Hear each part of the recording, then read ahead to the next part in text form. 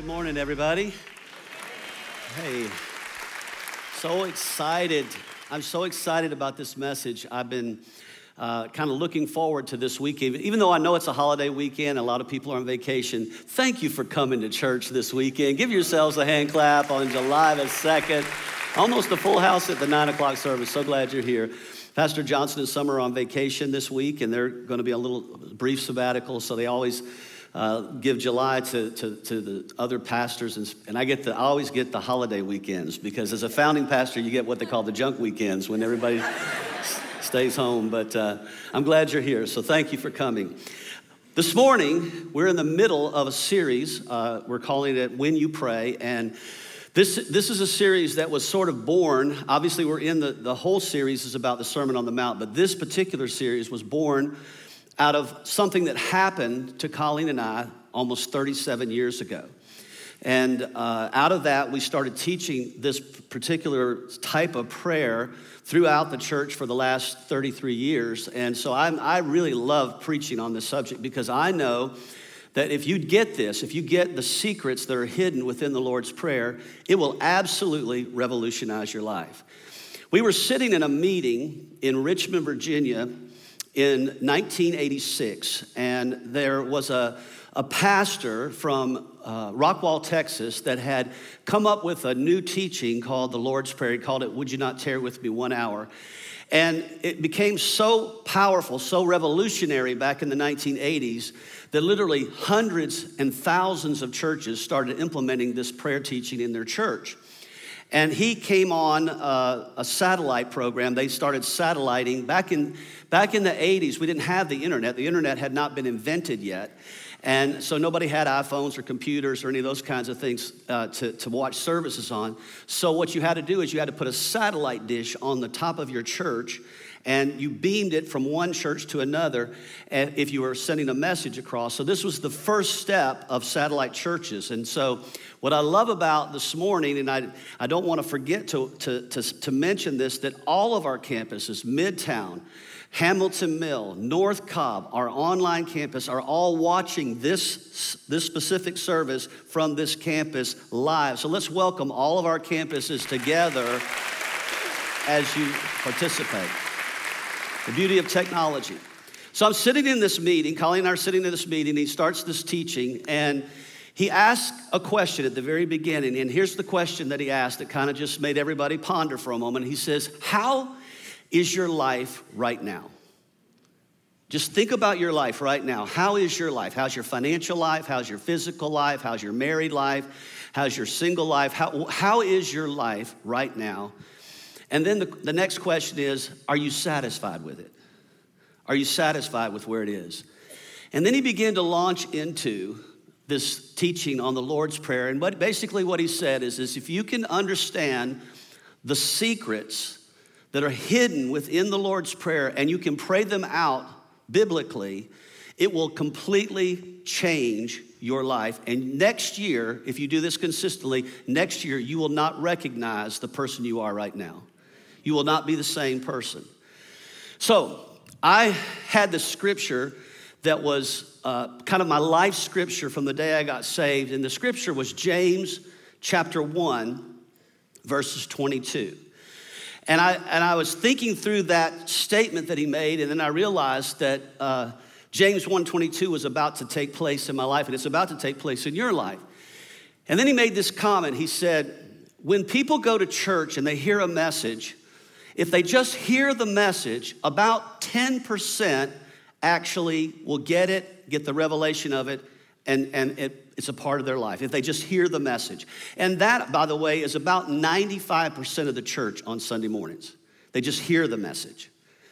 He said, now, if they take notes, if they write notes in at that time we had notepads, now you have your computers, your iPhones. If you take notes, he said about 25% get the revelation of what's being taught, and it becomes a part of their life. And he says, if they listen to it and they take notes and then they share it with somebody else afterwards, close to the time that they heard it, they share it with somebody else, about 40 to 50% of the people get the revelation of what's being taught. But he said, if you want to know how people really get the depth and the revelation of the Word of God, is they don't only hear it, they don't only write notes, and they not only share it, but they actually do it. They actually act on it. They take what they hear on Sunday morning or Wednesday night or wherever they watch it and however they watch it, and they begin to implement it immediately in their life. And here's the scripture that James had said to me years ago. It was my life scripture in James 1:22 is what he says. Do not merely listen to the word and so deceive yourselves.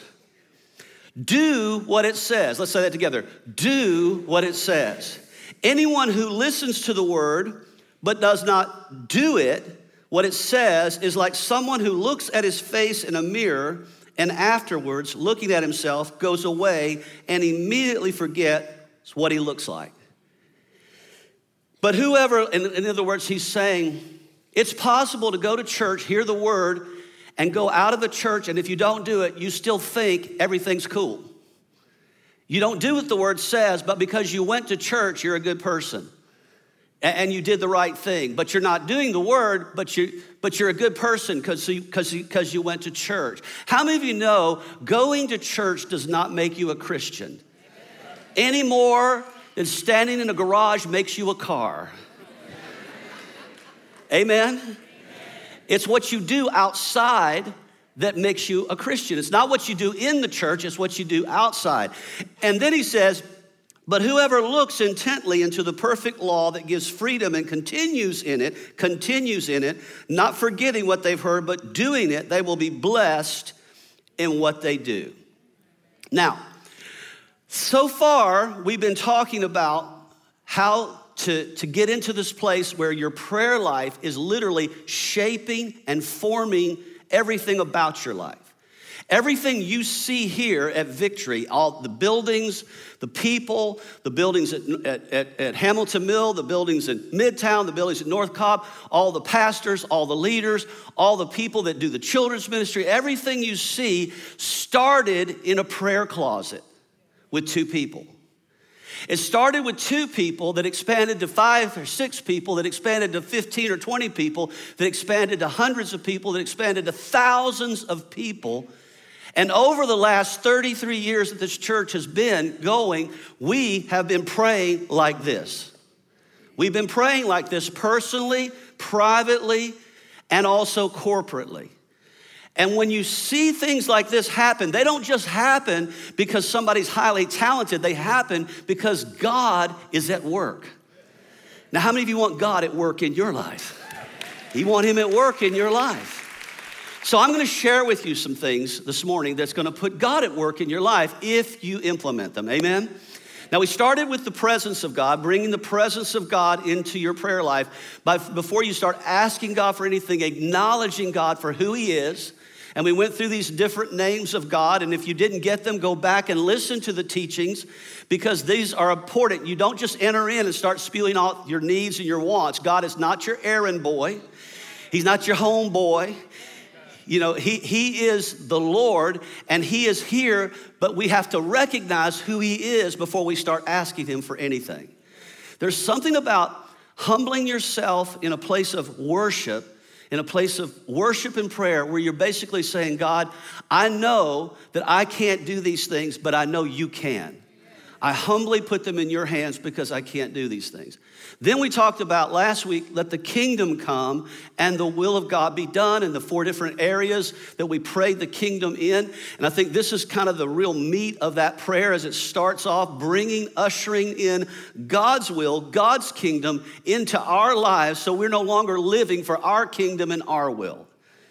And once you start establishing that, then you get to the 3rd phase of prayer, and this is the simple statement that he makes in Matthew. So I'm going to read the whole scripture, and then I'm going to hone down on the scripture. He says, Matthew 6:9, in this manner, therefore pray, our Father in heaven, hallowed be your name. That's worshiping your name. Your kingdom come, your will be done on earth as it is in heaven. And then he says, give us this day our daily bread. Let's say that together. Give us this day our daily bread. Now, here's what I've learned about God. God, when you start to learn about him and come closer to him, you begin to realize he actually does provide for us. He does provide. One of his names is Jehovah Jireh, the Lord who sees ahead and makes provision. And if you can tap into that provision on a regular basis, you will live a blessed life. Are you ready to live a blessed life? Now, let me just quantify this. This is not some high prosperity gospel where we're teaching you to give money to get stuff and drive your Cadillac and live in the, take yachts out. I'm not talking about stuff like that. I'm talking about living in the fullness of God's blessing for your life, not just in finances, but in every area of your life. Amen. But he starts by saying this, and this is an interesting statement, and this is Jesus talking. Give us this day, everybody say this day, today, my daily bread. Now, he's referring in that scripture, what he's saying to the people is you have to have a daily dependency on God providing for you. Otherwise, you'll look at the news, you'll look at the economy, you'll look at your personal situation, and you'll freak out. You'll start to get worried about your finances, and probably one of the biggest worries that people carry is about their financial life. Very few people don't have a life where they're not worried about money. And here's what he's saying. He's saying you can get to this place where money is no longer a worry, a fear, an anxiety in your life, where you already know before you even pray that God will provide. Amen. How many of you believe that this morning? You believe that in all your campuses? All right. So he's referring, though, to a time in Israel when God was taking the Israelites out of this place of slavery through the desert into the promised land. And that was a type and shadow of how God takes us into the abundance of God. And I started studying this years ago, and the Lord said to me, he said, there's 3 lands that people live in financially. The first land was the land of lack. The land of lack is when the Israelites were in slavery. The Bible tells us that we're in debt, you're in slavery. If you're in debt, you owe people money all the time. You're living to pay off debts. Until you're debt free, listen to me, I know this is hard to digest, you're a slave. Until you're debt free. So how many of you agree that God wants you to be debt free? Amen, he wants you to be debt free. But this world is wired and geared to enslaving you in debt. To advertising, to marketing, to making sure that you buy things you can't afford, to live a lifestyle that's higher than what you should be living, and to live in this place where you're constantly owing money instead of living on top, you're living beneath. Instead of being the head, you're the tail. And that's how a government can control people. That's how worlds are controlled by money. And literally millions of people live their whole life in this land of lack. But then he delivers us, and deliverance it could be like salvation. As you start your journey with Jesus, you start this walk with God, you move from the land of lack to the next land called the land of even. And the land of even is the desert. The desert experience that you have to go through before you get to the land of abundance so that you will appreciate it.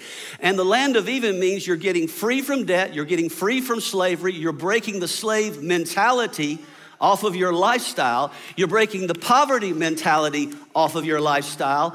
And now you're living in a day where every day I depend upon God. And this is what God did for the Israelites, and he will do it for you. He brought water out of rocks. He brought manna out of heaven. He can do anything that will provide for you. And by the way, no bank's gonna do that for you. No job's gonna do that for you. No human's gonna do that for you. Only God can provide for you in the land of even. And the reason he did that was to teach the Israelites how to daily depend upon God. Every day, I depend on your daily bread.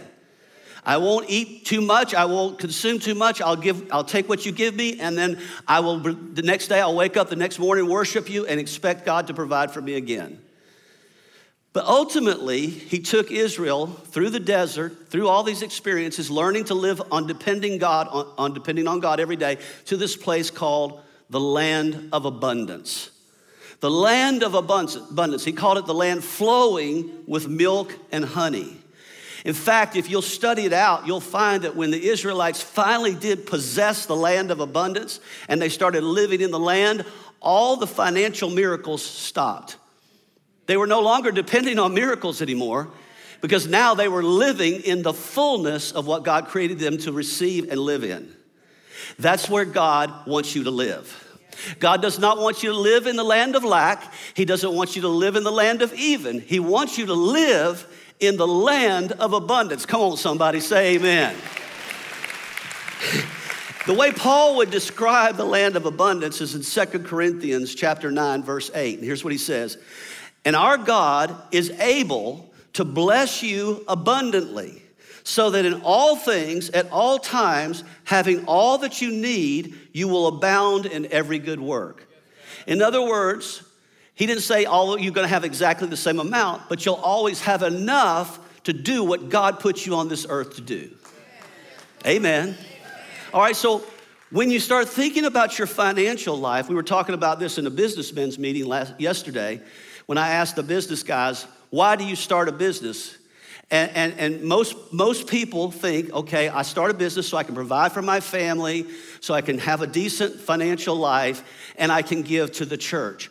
They don't understand that there's a whole lot more reasons for why God wants you to prosper than just so you can bless the church with your tithes and you can have enough to take vacations and pay off your bills. God wants you to be blessed so you can be a blessing. He wants you to be blessed so that you can help other people in life instead of just living for yourself, us four and no more. Come on, somebody. He wants to break that mentality of just me, myself, and I into this place of I want to abound, not so that I can have a lot of stuff, but so that I can do a lot of stuff. And you can only do to the degree that you're provided for. And a lot of people have big ideas, big vision, but no provision.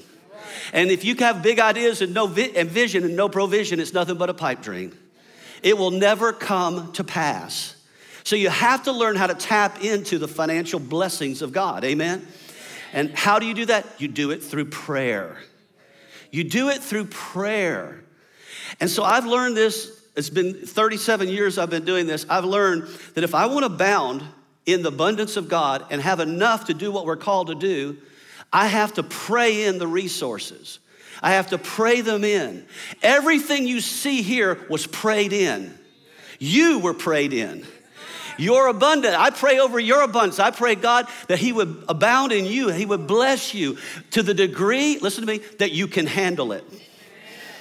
I used to ask the Lord, Lord, I want to be blessed, but not beyond what I can handle. Don't bless me with money that I can't handle. Bless me to the degree that I've been proven faithful so that you can trust me with more. Amen. All right, so how do we do this? All right, so here's the first step in this praying and provision. The first thing is you have to be in a position with God to call in your provision. You have to be in a position. Like if you were to go in for a raise and ask your boss for a raise, how many of you know you ain't getting a raise if you're not in the position to get a raise? Does your boss know who you are?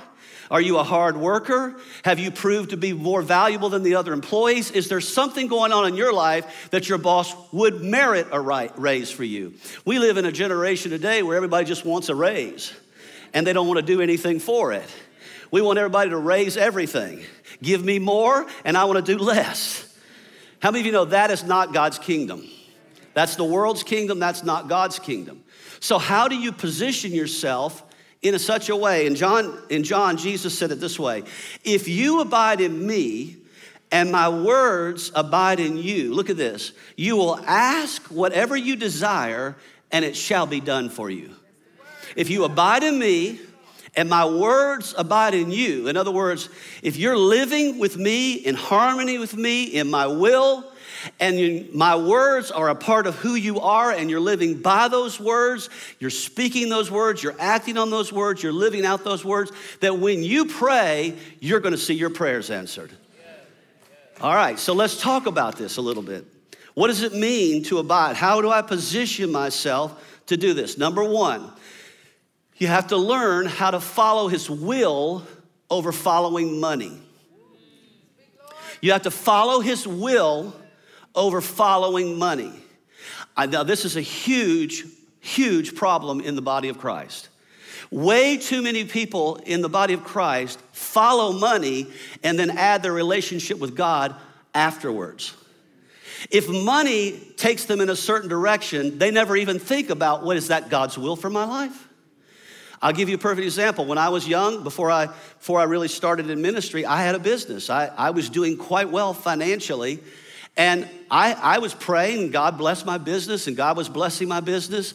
And then one morning, I was up eating breakfast one morning, and I'm just not even really praying. I'm just sitting there thinking, and I hear this still small voice say to me, I want you to sell your business, and I want you to move from northern New Jersey down to Richmond, Virginia, and help this little church get started.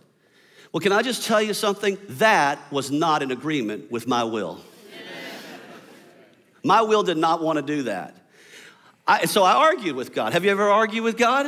I argued with God. I said, God, are you sure about this?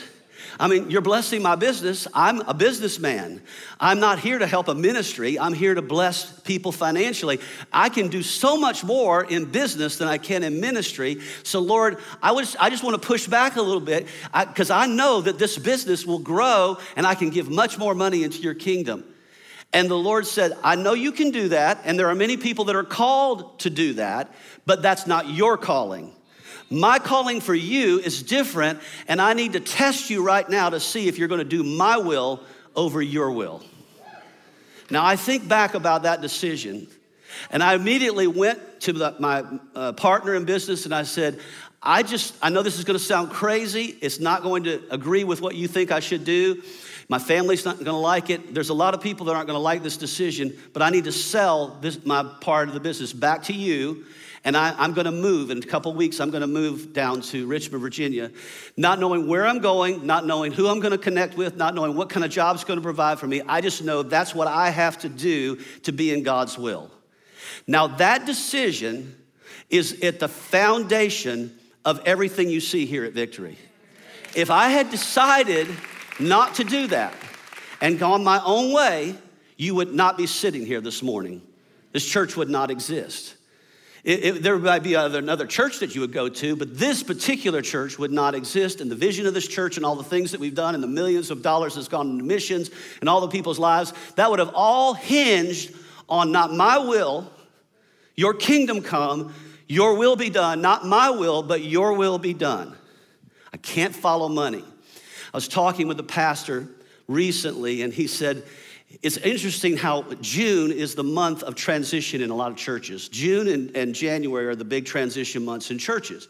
And I said, what do you mean? He says, this is when everybody moves. This is when people pick up their families and move to other states to take on new jobs, new positions, and whatever. He says, it's not uncommon. At any given Sunday, we'll be standing out in their lobby, and somebody will come up to Colleen and I, or come up to Johnson and Summer, or anybody else is standing up there and say, Pastor, I want to thank you for all the years that you've ministered to my family. Our family's been so blessed here. Our children have been blessed, blah, blah, blah. And he says, but we're moving to such and such a state, and we're going to, my job is transferring me, or I have a new job over there.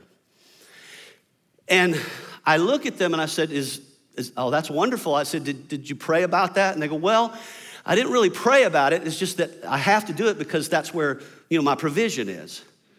And I said, let me explain something to you about provision. Provision is, you don't follow provision, you follow God. Now, sometimes that is God moving you.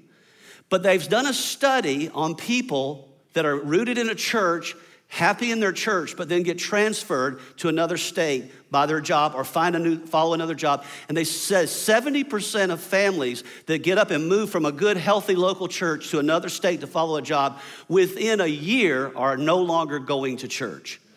70%. I can't tell you how many people that I've seen that have wonderful families that are now divorced. Their kids are not serving God anymore because they followed money over following God. Y'all all right out there?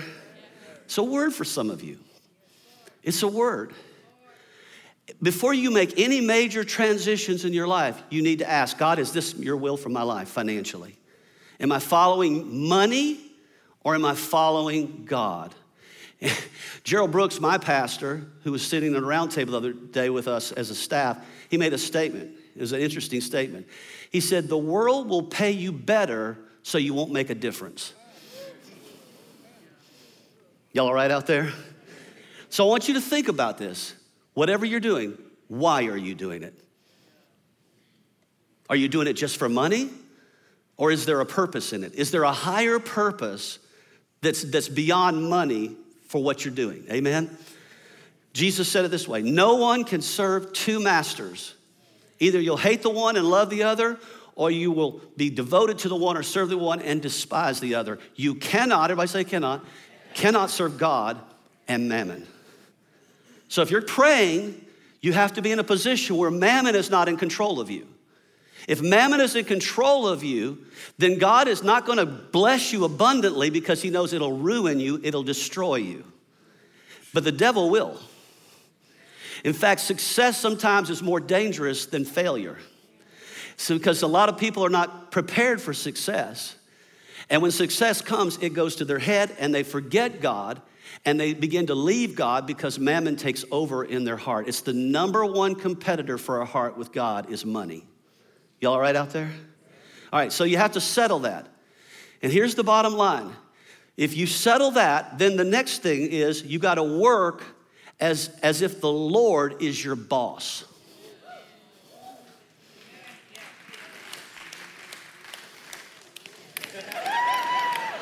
You don't know my boss. My boss is God. Is your boss God? So if I'm working, wherever I'm working, no matter what level of job it is it McDonald's? Is it at Burger King? Is it at Quick Trip? Is it cleaning carpets? Whatever it is, wherever you're working, who is your boss? Because if you're basic how you work on the condition of your relationship with your boss, and it's a human being, it's not God, you'll slack off. You'll start to not be a good worker and you'll start doing things to cut corners. You'll look for ways out of stuff. You'll goof off on the internet. That's what happens with many people that are Christians and they can't figure out why they're not being blessed. They want raises, but they don't merit a raise because their boss is not God. Their boss is a human, which they get offended at all the time. This will keep you from living in your workplace offended. So here's what the scripture says, Colossians 3:23. Work willingly at whatever you do as though you were working for the Lord rather than for people. Remember that the Lord will give you an inheritance as your reward and that the master you are serving is Christ. Jesus is my boss. Say that together. Jesus is my boss. Jesus is my boss. And if I work for Jesus, then I'm going to work hard. I'm going to have diligent, balanced working habits. I'm going to show up early. I'm going to work hard. I'm not going home before everybody else. I'm not slipping out. I'm not cutting corners. I'm working as unto the Lord, not for man.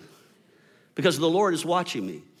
He's watching how I work. And I'm positioning myself so that when I pray and ask God to bless me, he can trust me.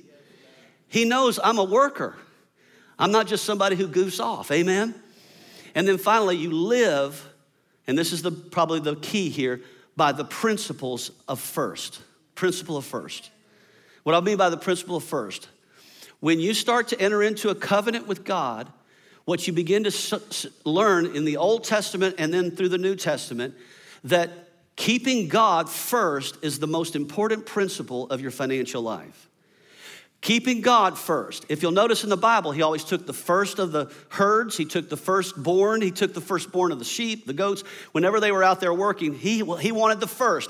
And they would bring it and they would sacrifice it and it would be consumed as a sacrifice unto the Lord. That Lord, you are over everything. I trust you with my money. I trust you with my resources first before I start thinking about all my other obligations. So then, as they're coming to the end of the Old Testament, and then about 400 years of silence, Israel has fallen away from God. They've stopped giving to God. They've stopped tithing. They've stopped doing all those things. And God says, return to me. Come back to me. And they said, how shall we return? And here's what it says in Malachi chapter 3, verse 8. He asks a question. Will a mere mortal rob God? Yet you rob me. But you ask, how are we robbing you, God? And here's his answer. What's his answer? In tithes and off. Come on, this church can say it. You can say it. Come on, Midtown, North Cobb, Hamilton Mill. Where are people robbing God? In tithes and offerings. What is tithe? The first 10% of all your increase. If your business is increased, the first 10% of your business, the first 10% of your paycheck, the first 10% of the cash you get for your birthday gift. The first goes to God. The first, everything. And the offering is everything over and above the first. Everything over and above. You can't really give an offering till you're a tither. Did you hear what I just said? So your tithe proves your faithfulness to God. Your offering proves your love to God. How much more can I give to help propel the gospel through the earth? And he says, therefore, he says, you're under a curse. He's telling the Israelites, you're under a curse, the whole nation, because you're robbing me. You stop putting me first. You start putting your bills first, your jobs first, your resources first. And he says, bring the whole tithe. Everybody say the whole tithe. Whole tithe doesn't mean part tithe, 5%. I heard one preacher say, just start with 3% and then work your way up to hopefully you can work your way up to 10%. Where does that say that in the Bible? It says, bring the whole tithe into the storehouse. Now notice, he tells us how much, and then he tells us where to put it. He didn't say bring the whole tithe and send part of it to your grandmother in Ethiopia and send it to somebody on TV, some televangelist that promised you 100-fold return. He didn't say send it to these people. He said put it in the storehouse where you are spiritually fed and taken care of. Because there will come a day when you will need that storehouse to help you. And they help. And when you come to the storehouse for help, the storehouse will ask, have you been putting tithe in there? Have you been faithful in that area? Well, no, I've been doing my own thing, but I want you to bless me. Let me ask you a question. Does God bless you? Does God say, well, no, I'm just going to overlook all your failures and your faults, and I'm just going to keep blessing you in spite of the fact that you've disobeyed my word? Now, the danger is you're hearing this today. Sometimes there's people in the room never heard this. They've been in church their whole life, never heard about tithing, never heard about giving. And they don't recognize the vital part of that in your financial life. So he says, test me in this, if I will, says the Lord Almighty, and see if I will not throw open the floodgates of heaven. This sounds like an abundance. And pour out so much blessing that there will not be room enough to store it. You won't have enough room in your closets to store all the clothes you can buy. You won't have enough room in your garages to hold the cars you might be able to buy. You won't have enough room because you now have an abundance for every good work. Amen. And he says, I will prevent pests from devouring your crops, and the vines in your field will not drop their fruit before it's ripe, says the Lord Almighty. Then all the nations will call you blessed, for yours will be a delightful land, says the Lord Almighty. Another translation says, I will rebuke the devourer. And the devourer ultimately is Satan himself, who comes to steal, kill, and destroy. And I don't know about you, but I don't want the devourer in my resources. I don't want him in my investments. I don't want him in my bank account. I don't want him over my house. I want to make sure that everything I have is protected under this covenant I have with God by putting him first. That's why Jesus said, seek first the kingdom of God and his righteousness, and everything you need will then be added to you. All right, so first thing is positioning yourself. And this is how you can have confidence that when you're praying, you can have confidence that you're praying as a righteous person that's believing God for finances, and you've already done these things. You are positioned to receive. Until you're positioned, listen to me, I know this is hard to hear, but until you're positioned, you're just spewing words. You're just saying vain things, vain repetitions that are not being heard. God does not hear every prayer. This is hard to understand about God, but he does not hear every prayer. He doesn't listen to everything we say.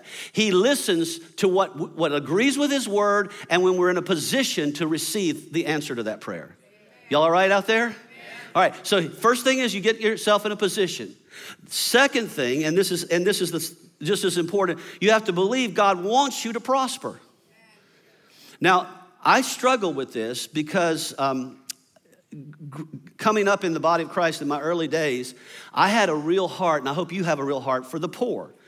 And when we started our ministry, we didn't start as pastors of a church. We started ministering to homeless people and people who were alcoholics, drug addicts, and all those kinds of things. And we'd take them off the streets, I'd take them into my home. I'd put clothes on, did everything the Bible says, put clothes on them, give them food, visit them, put them in rehab centers and take them to church. And that's what we thought the Lord was calling us to do, to minister to the poor. While we're ministering to the poor, what I didn't understand was happening to me is I started developing a poverty mentality. Now, what I mean by poverty mentality was I kept thinking, look at all this abundance that is being wasted in the world and how many people are just spending enormous amounts of money on stuff. Maybe God wants us to be poor. Maybe he wants us to be poor so that we can enter into the kingdom of heaven. He said it's harder for a rich man to enter into the kingdom of heaven than for a camel to go through the eye of a needle. In other words, you have to have a major transformation in your heart if you can handle riches when you're in the kingdom of God. Otherwise, it'll defile you. So I was like, God, I don't want to have money. I don't need money. I just want to help the poor. I just want to help them. And I had this poverty mentality. And then suddenly, as I started studying the Word, I began to learn that the Bible he does not want you to have a poverty mentality. He wants you to have a prosperity mentality. He wants you to have an abundant mentality. Why? Because he has things for you to do that cost money. And in order for you to do them, you're gonna have to raise money in your life. You're gonna have money. And the more money you have, if your heart is right with God, the more you can do. Missionaries come off the field all the time because people stop giving money. They have great vision, great ministry. I was just talking with Pat Bradley, our missionary in Ethiopia. We built many things over there, but one of the things we built were these apartments that we built for human trafficking victims. Years ago, we started rescuing human trafficking victims over there. And the first thing we did, y'all are gonna laugh at this, we bought a brothel that was where a bunch of prostitutes were, and we cleaned it out and turned it into a church.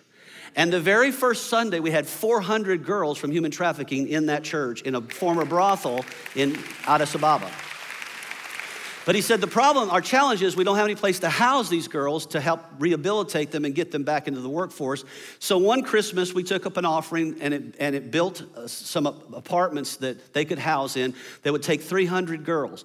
So I was at dinner with him the other night and I said, how's that going? He says, it's going great. He said, we got girls in there. I said, how many girls do you have in the apartments right now? And he said, about 100. And I said, is that all you could get to agree to go to the apartments? He said, no, we have a waiting list. I said, you have a waiting list? He said, yeah, because we have to have a certain amount of money to support these girls while they're in the apartments. And right now we don't have that. We don't have that amount of money. So we're raising that money so that we can get these girls in these apartments. Now, what do you think that did to me? We got to give that money. We got to find a way to get the money in his hands so he can rescue at least 200 more girls and get them off the streets. Would y'all agree with that? Well, how are we going to give that money if you don't give that money? We have all the money to do it. The problem is it's in your pockets. Amen. The more you give, the more we can do. The more you give, we can build churches, we can build orphanages, we can rescue human trafficking victims, we can dig water wells, we can help the homeless, we can do all those things when we are faithful. Amen. But you have to believe it's God's. So here's what it came down to. I said, God, I need our people to prosper. I need our business people to prosper. I need our people in our church to prosper. So I've been praying for you guys. I've been personally praying for you on a regular basis. I said, God, put your hand on those who are faithful in your church and bless them. Bless them. But here's what I need. I need you to receive the blessing. You can be a farmer who sows the seed, works the ground, and then leaves the harvest out in the field. Because you don't think you deserve it. Oh, I don't deserve the harvest. I know I did all the work to make the harvest, but I don't deserve to bring the harvest in. Come on, guys, it's harvest time. It's time for you to believe God that he will prosper you. All right, here's the scripture. Here's the scripture. Psalm 35, verse 27. Let them shout for joy. Come on, let's give a big shout to the Lord. Come on, shout. Shout for joy. Come on, shout over there at Midtown. Shout over there at Hamilton Mill. I want you to shout at North Cobb. I want to hear you all the way from North Cobb to Norcross. Come on, all you online people sitting there behind your computers, give a shout. Come on, let's give them one more shout. Shout. Shout unto God and be glad. Why should you be glad? Look at this scripture. who favor my righteous cause, and let them say continually, let the Lord be magnified, who has pleasure in the prosperity of his servant. It brings God pleasure. But the key to prospering with God is also having the right motive. Why am I asking? So he gives this to us in Deuteronomy chapter 8, verse 18. And you shall remember the Lord your God, for it is he who gives you the power to get wealth. He gives you the power to get wealth. Why? That he may establish his covenant, which he swore to your fathers as it is this day. In other words, I didn't put you on this earth to build your kingdom. I put you on this earth to build my kingdom. And the whole reason for your prosperity is to establish my kingdom, not yours. If you make sure you put me first, you're a faithful giver, you're a faithful tither, you're working hard, you're believing God that it's God's will for you to prosper, I will bless you, but make sure I can get it through you to bless other people. Otherwise, I'll stop blessing you. Did you hear what I just said? He watches us as we prosper. This is why we put in place in this church almost 30 years ago that every dime you give into this church, every dime that you give in this church that's not designated for a building fund, every dime that you give into this church, 20% of it goes into the mission field. 20% of it goes to propagate the gospel. Most churches do 10%, we do 20%. We do personally 20%, and so we said whatever we do personally, we're gonna do corporately. We're gonna do corporately, so that's millions of dollars. By the end of this year, I believe we're gonna hit over $100 million into the gospel of Jesus Christ. 100 million. Now, somebody had to prosper for that to happen. Somebody had to be blessed, amen? Somebody had to know what to do. And so what we've learned is when you do these things and you believe God wants to bless you, then you have the right motive, then you'll be blessed. But James warns us. He says this, when you ask, you do not receive because you ask with the wrong motives, that you may spend what you get on your pleasures. On your pleasures. Now here's what I've found. One hand to receive, one hand to give. As the money goes through, there's plenty for you. There's plenty for you. You can be blessed, but don't let the blessing overtake you to the point where you become a reservoir instead of a river.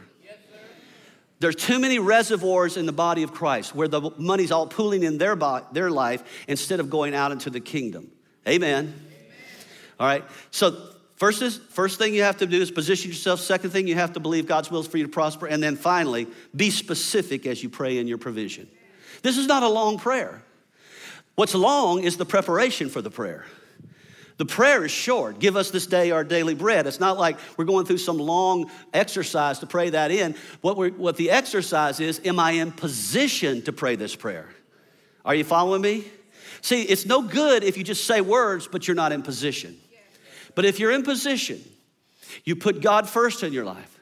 You are working hard. You are doing the things that are honest and integral before the Lord. You're believing God wants you to prosper. And this is one of the things about God wanting you to prosper. And listen, this is very important. Please hear this. You've got to be willing to receive what you have not earned. You got to be willing to receive it because God will sometimes bless you unexpectedly. Sometimes you'll inherit money unexpectedly. Sometimes you'll get some investment that'll just go through the roof. Things will happen because God wants to make sure that you prosper so that he can get it through you to the gospel. Here's what I tell people all the time. When we come to church, sometimes I feel like I'm just using you to propagate the gospel in the earth. I'm just assembling you together so we can get the gospel in the kingdom, and then we take the resources and spread it through the earth. You can't do that with a little tiny church. A little church of 100 people. Well, I just like going to a small church where everybody knows everybody. Well, everybody might know everybody, but nobody's getting anything done. You're not getting anything done just meeting on Sunday mornings. Y'all understand that, right? The only way you get things done is, I just don't like the mega church. God likes it. You know why God likes it? He likes it so much that the very first church in the New Testament was a mega church. 3,000 men plus women were born again, and the New Testament church was born on one day by the overflow of the Holy Spirit. There was no little pocket churches. Well, we just want to have a little Bible study. We just want to know each other. We just want to get to know the pastor. If we can't get to know the pastor, we don't want to go to church there. What? You go to church so you can know the pastor? You go to church so you can be trained to do the work of the ministry and do the work of the ministry outside of the church. Amen? Now, once you have these things in place, now listen, now you can say to God, God, today you are my provider. You are the God who provides for me. And as I abide in you and your words abide in me and you can see my lifestyle, you can see what position I'm in to receive, I thank you that you're going to hear my prayer today. And today, God, I'm asking you to bless me. I'm asking you to give me this day the financial blessing that I need to carry out what you've called me to do. Every day I need more to do more. And so God, I thank you for blessing me so that I can be a blessing. Not blessing me so I can heap up riches for myself, but blessing me so I can be a blessing, so I can give more into missions, so I can establish the church, I can build the churches, I can help other pastors, I can help missionaries, I can do work for the poor, I can do things like that, but I can't do things like that if all the money I have is just consumed by myself. If I put everything in my own savings account, preparing for the rough times that are coming ahead. So many Christians are living these lives where they're preparing for the rough times that come ahead, but they're not giving in the times that they're living in right now. They're taking from God. So let me ask you a question one more time. Would you rob God? Would you at Hamilton Mill? Would you at Midtown? Would you at North Cobb? Would you rob God? Would you, all you online viewers that just sit back and watch us online, would you rob God? Because it says very clearly, yet you have robbed me. If you're not tithing and you're not giving, you're robbing God. You say, but that's Old Testament. I live in the New Testament. I am in the new covenant with God. And tithing is not in the new covenant. Really? You better go back and read your Bible. He even said to the Pharisees, he said, you tithe mint and cumin and all these different things. And he said, these things you should do. Jesus said it out of his own mouth. These things you should do, but you neglect the weightier matters such as love and mercy and so forth and so on. I'm telling you, tithing didn't end. What happened in the New Testament, it just went up. Giving went up. It didn't go down, it went up. And not only did it go up, it became ridiculous. By the time they got into the book of Acts, it said the whole church went out and sold their houses, their lands, everything they had, and brought all their money into the church and so that they could distribute it to the poor. So I am very thankful you're not an Old Testament giver. You are a New Testament giver. Come on, somebody, a New Testament giver. People that argue against tithing are stingy. Tithing is just the starting point with God. It's not the ending point. If you're not generous with God, you're not generous with life. And you can't expect God to bless you. But when you are generous, when you are faithful, when you do the things that God's told you to do, you can honestly stand with boldness and say to God as a righteous person, God, I thank you that the heavens are opening above my head and you are pouring out blessings that there are not enough room to receive them all. You're rebuking the devourer for my sake today. My business is blessed. My investments are blessed. Everything I set my hand to do shall surely prosper because I believe you are Jehovah Jireh, the God who provides. You are my provider and I call in my harvest right now, in Jesus' name, I call it into my life.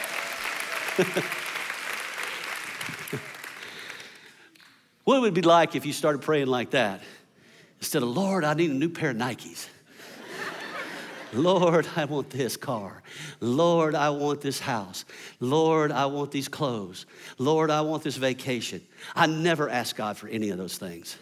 I don't ever ask God for those things. I just ask God to bless me and then guide me in how to use that money. What would you do if the Lord began to bless you beyond what you could handle? More than enough. Because the Bible says he is the God of more than enough. All right, so here's what we're gonna do. I want you to stand up to your feet. All of you, all across the campuses, everybody. Stand up to your feet. Now, if you're in a position, this is gonna work for you. But I'm going to show you how I pray this prayer. It's a simple prayer. It's not a long prayer. Now let's just close our eyes. Let's lift our hands all across the campuses, online. And let's say this together. Father, right now, in Jesus' name, I have positioned myself as a son and daughter of God to receive your blessings. I put you first in my life, in every area, in my tithes, in my offerings. I put you first over money. You are the ruler. You are the provider. Everything I have comes from you, and everything I'm able to do is because of you. And so, God, I humble myself and I ask you to bless me today. Bless my investments.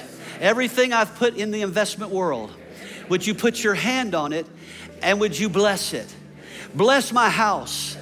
Bless everything I have and multiply it. I call in your resources now. I call in the resources from heaven to increase my finances so that I can be a blessing to this world. Thank you, Jesus, for your financial blessing. Thank you for prospering me, because it brings you good pleasure to bring prosperity to your servant. So today I receive my daily bread, my daily provision, and I thank you for it in Jesus' name. And everybody said, amen. Come on, and amen.